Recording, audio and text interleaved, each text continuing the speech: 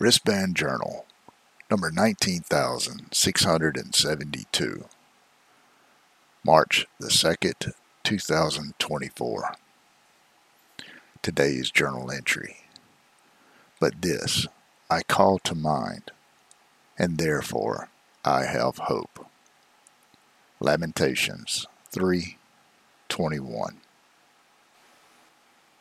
At the southern tip of Africa, there was a cape so treacherous and stormy that sailors trembled at the thought of passing it.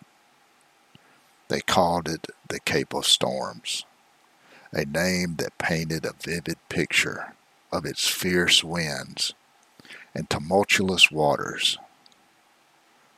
It was a place where the ocean's wrath seemed endless, and hope of safe passage was often swallowed by the waves. But this cape held a secret. Beyond its stormy embrace lay promise of a new route to the east, a path to riches and unknown treasures. The Portuguese explorer Bartolomeu Dias first braved these waters in 1488. Upon returning, he spoke of the Cape's dangers, but also of the potential it held as a gateway to India. It was King John II of Portugal who saw beyond the immediate perils, envisioning the Cape not as a barrier, but as a route of hope. Thus he renamed it the Cape of Good Hope, signifying the optimism that lay in reaching the east, despite the challenges. The renaming of the Cape of Storms to the Cape of Good Hope serves as a powerful metaphor for life's trials and transformations. The Cape itself didn't change. Its waters remained as treacherous as ever. What changed was the perspective through which it was viewed. It became a symbol of overcoming adversity, a reminder that beyond the fiercest storms may lie new horizons and opportunities. The story of the Cape of Good Hope resonates deeply with the message of Lamentations 3. The chapter is a raw expression of grief and despair following the destruction of Jerusalem. It speaks of suffering so profound that it seems all hope is lost. Yet in the midst of this lamentation, there emerges a steadfast belief in the mercy and faithfulness of God. Because of the Lord's great love, we are not consumed, for his compassions never fail. They are new every morning. Great is your faithfulness. Lamentations 3:22 through 23. These words shine as a beacon of hope, much like the Cape of Good Hope itself. The transition from despair to hope in Lamentations 3 mirrors the renaming of the Cape of Storms. The circumstances had not changed. Jerusalem lay in ruins, and the Cape's waters were no less perilous. Yet, it was the shift in perspective that transformed sorrow into hope. The realization that God's mercies are new every morning encourages us to see beyond our current storms, to believe in renewal and restoration. The message here is universal and timeless. We all face our own Cape of Storms, moments when life seems overwhelmingly difficult, when our personal trials and tribulations cloud the horizon. Yet Lamentations 3 and the story of the Cape of Good Hope remind us that hope is never truly lost. Our perspectives can shift, allowing us to find new meaning and possibility in the midst of challenges. We must come to understand that the essence of our trials may not change overnight, but our ability to see them as opportunities for growth and transformation can. Like sailors navigating past the Cape, we learned that with faith, patience, and perseverance, we can weather our storms and emerge in the open seas of hope and renewal.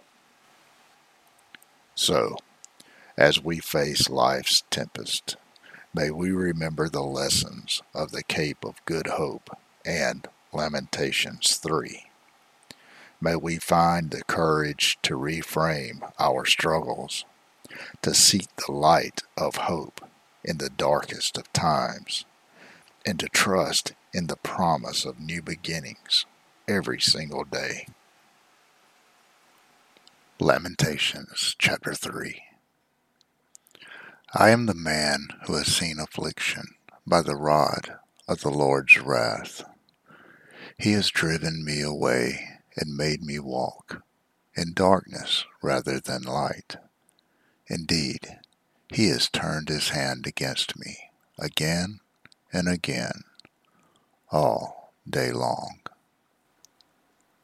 He has made my skin and my flesh grow old.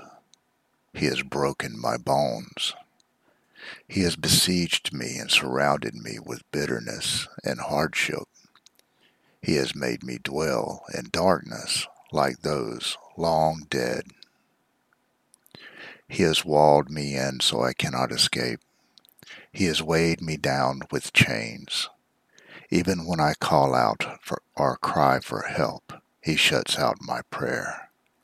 He has barred my way with blocks of stone. He has made my paths crooked. Like a bear lying in wait, like a lion in hiding, he dragged me from the path and mangled me, and left me without help.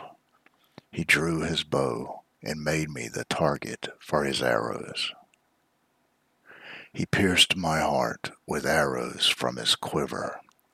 I became the laughingstock of all my people. They mock me in song all day long. He has filled me with bitter herbs and given me gall to drink. He has broken my teeth with gravel. He has trampled me in the dust. I have been deprived of peace. I have forgotten what prosperity is. So I say, my splendor is gone, and all that I had hoped from the Lord. I remember my affliction and my wandering, the bitterness and the gall. I well remember them, and my soul is downcast within me. Yet this I call to mind, and therefore I have hope. Because of the Lord's great love we are not consumed, for his compassions never fail. They are new every morning. Great is your faithfulness. I say to myself, the Lord is my portion, therefore I will wait for him. The Lord is good to those whose hope is in him. To the one who seeks him, it is good to wait quietly for the salvation of the Lord. It is good for a man to bear the yoke while he is young. Let him sit alone in silence, for the Lord has laid it on him. Let him bury his face in the dust. There may yet be hope. Let him offer his cheek to one who would strike him, and let him be filled with disgrace.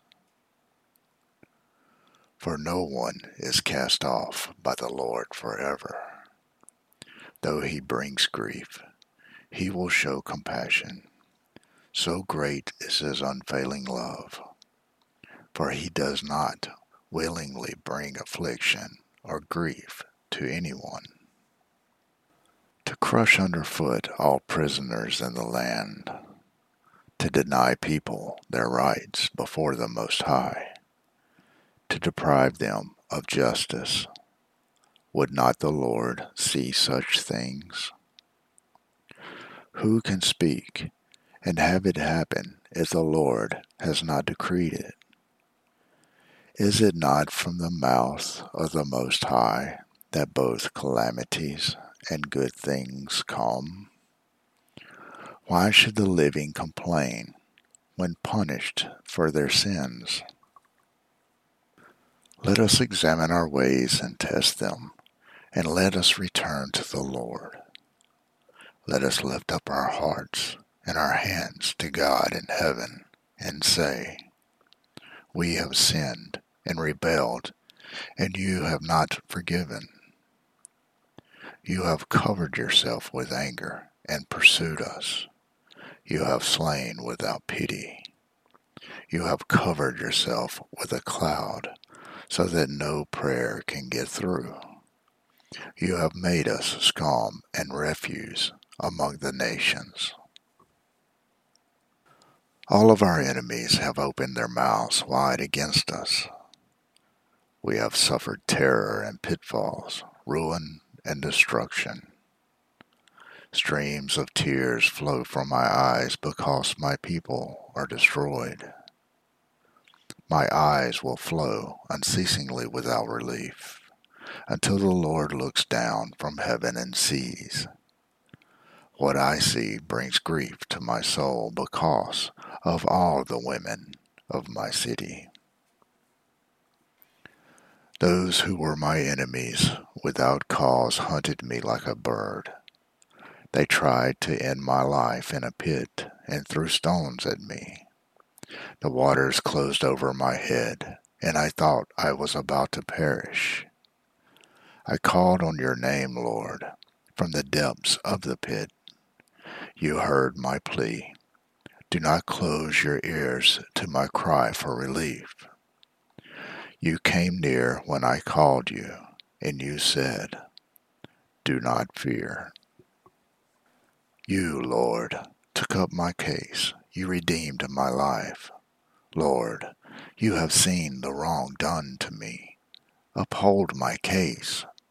You have seen the depth of their vengeance, all of their plots against me.